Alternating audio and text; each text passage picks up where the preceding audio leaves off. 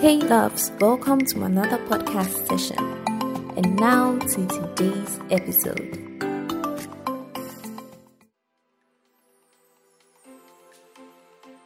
So last week we started with a series on gastrointestinal disorders and I talked about heartburn. So for this week I'll be looking at constipation. Just even mentioning the name constipation brings some funny memories from senior high school days, but hey, it's a very interesting topic. So let's just start from the genesis. What constipation means. So constipation simply refers to the passage of hard, dry stools less frequently than by the normal pattern of the person. It could also refer to an incomplete evacuation of the rectum. Now, some people believe that a daily bowel movement is necessary, but this is not the case. And due to this belief, a lot of people abuse laxatives. I'll come to what laxatives are later in this episode. So if you want to know what they are, keep listening and you get to know what they are. The thing we should note is that the frequency of bowel movements differs for each individual. Like, we are all different people, even our bowel movement is different. And generally, a normal bowel movement can be 3 times in a day to even 3 times in a week. However, if constipation occurs over a prolonged period, especially if you are eating, doing everything right, you'd need to speak to your healthcare provider to find out if there's any serious underlying factor. Now let's look at some of the causes of constipation now that we've already talked about what constipation means. First of all, constipation could come about as a result of a disease condition. For example, if you have a neurological problem that's with the nerves around the colon and rectum. Now, the colon and rectum are parts of your gastrointestinal system, and the muscles in these parts of our body have to contract to move the stool. Now, when you have neurological issues with these parts, you'd find it difficult passing the stool.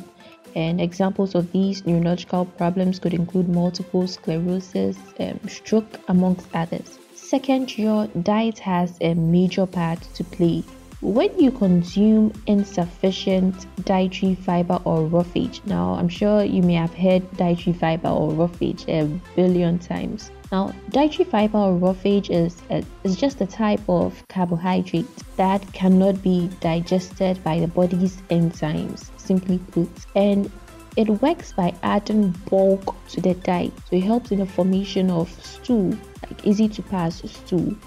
And it also gives you a feeling or a sense of fullness. That's another thing it does.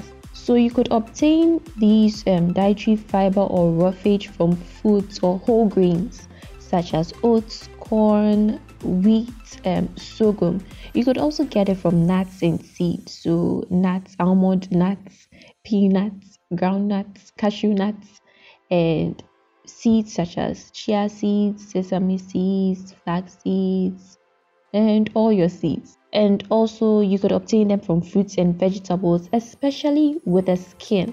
So if you need a source of dietary fiber from fruits and veggies, just wash them properly and you consume them and you are good to go. Another thing we should note is that any changes in lifestyle, such as when you have a job change or even when you travel to a new location, may cause you to experience constipation. So it's not always the case where it's a disease condition or the kind of food you take in. Sometimes just moving to a different part of the country from Accra to Tema can cause a lot of changes in your body, and you have that constipated feeling, or you'd have a constipation. So just look out for that. Just changes such as that, travel or a job change, can cause you to get constipation.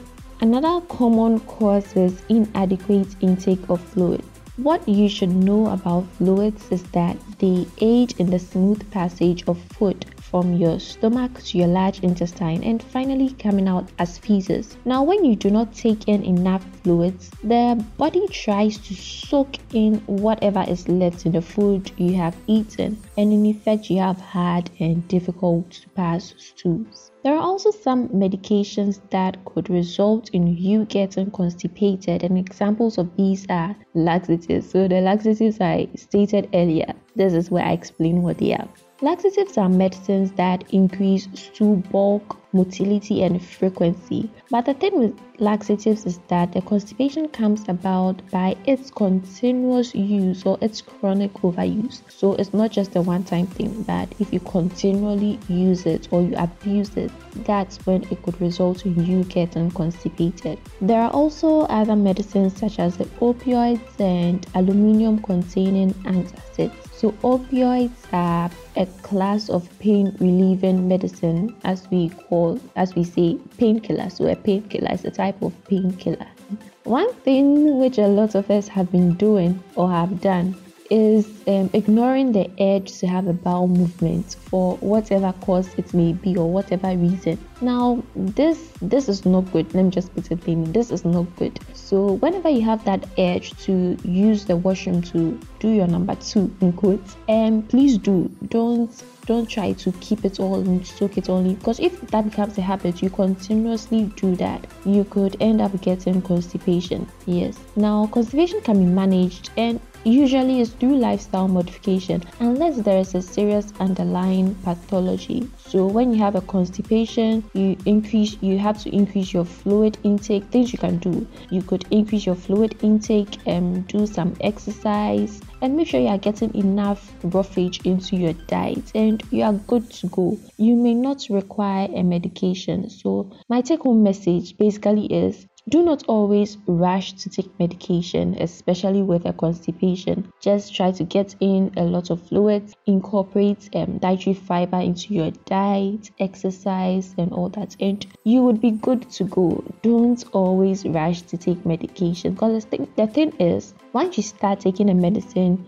the next time you experience it, you go to the medicine and it becomes a normal thing. And like the abuse of laxatives I talked about, you could become let's say, victim to that. You abuse the laxatives and you could even worsen your situation. Of course, when you think you need to take them, speak to your doctor, your pharmacist, and get the necessary advice. So guys, I've come to the end of today's episode on the gastrointestinal disorders series. So if you have any questions, suggestions, plus, minuses, multiplications, divisions, anything, please send it to the email doseoffarmlife@gmail.com, doseoffarmlife@gmail.com, and I'll do my best to answer them.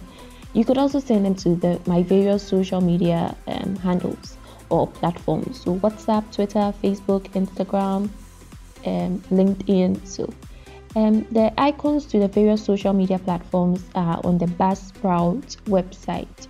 So if you visit the Buzzsprout website, that's doseoffarmlife.buzzsprout.com, you would see the icons to the various social media platforms on the top section of the page. So you could click on any of them and you would be redirected. So send me a message and I'll be glad to reply or answer you. Thank you so much.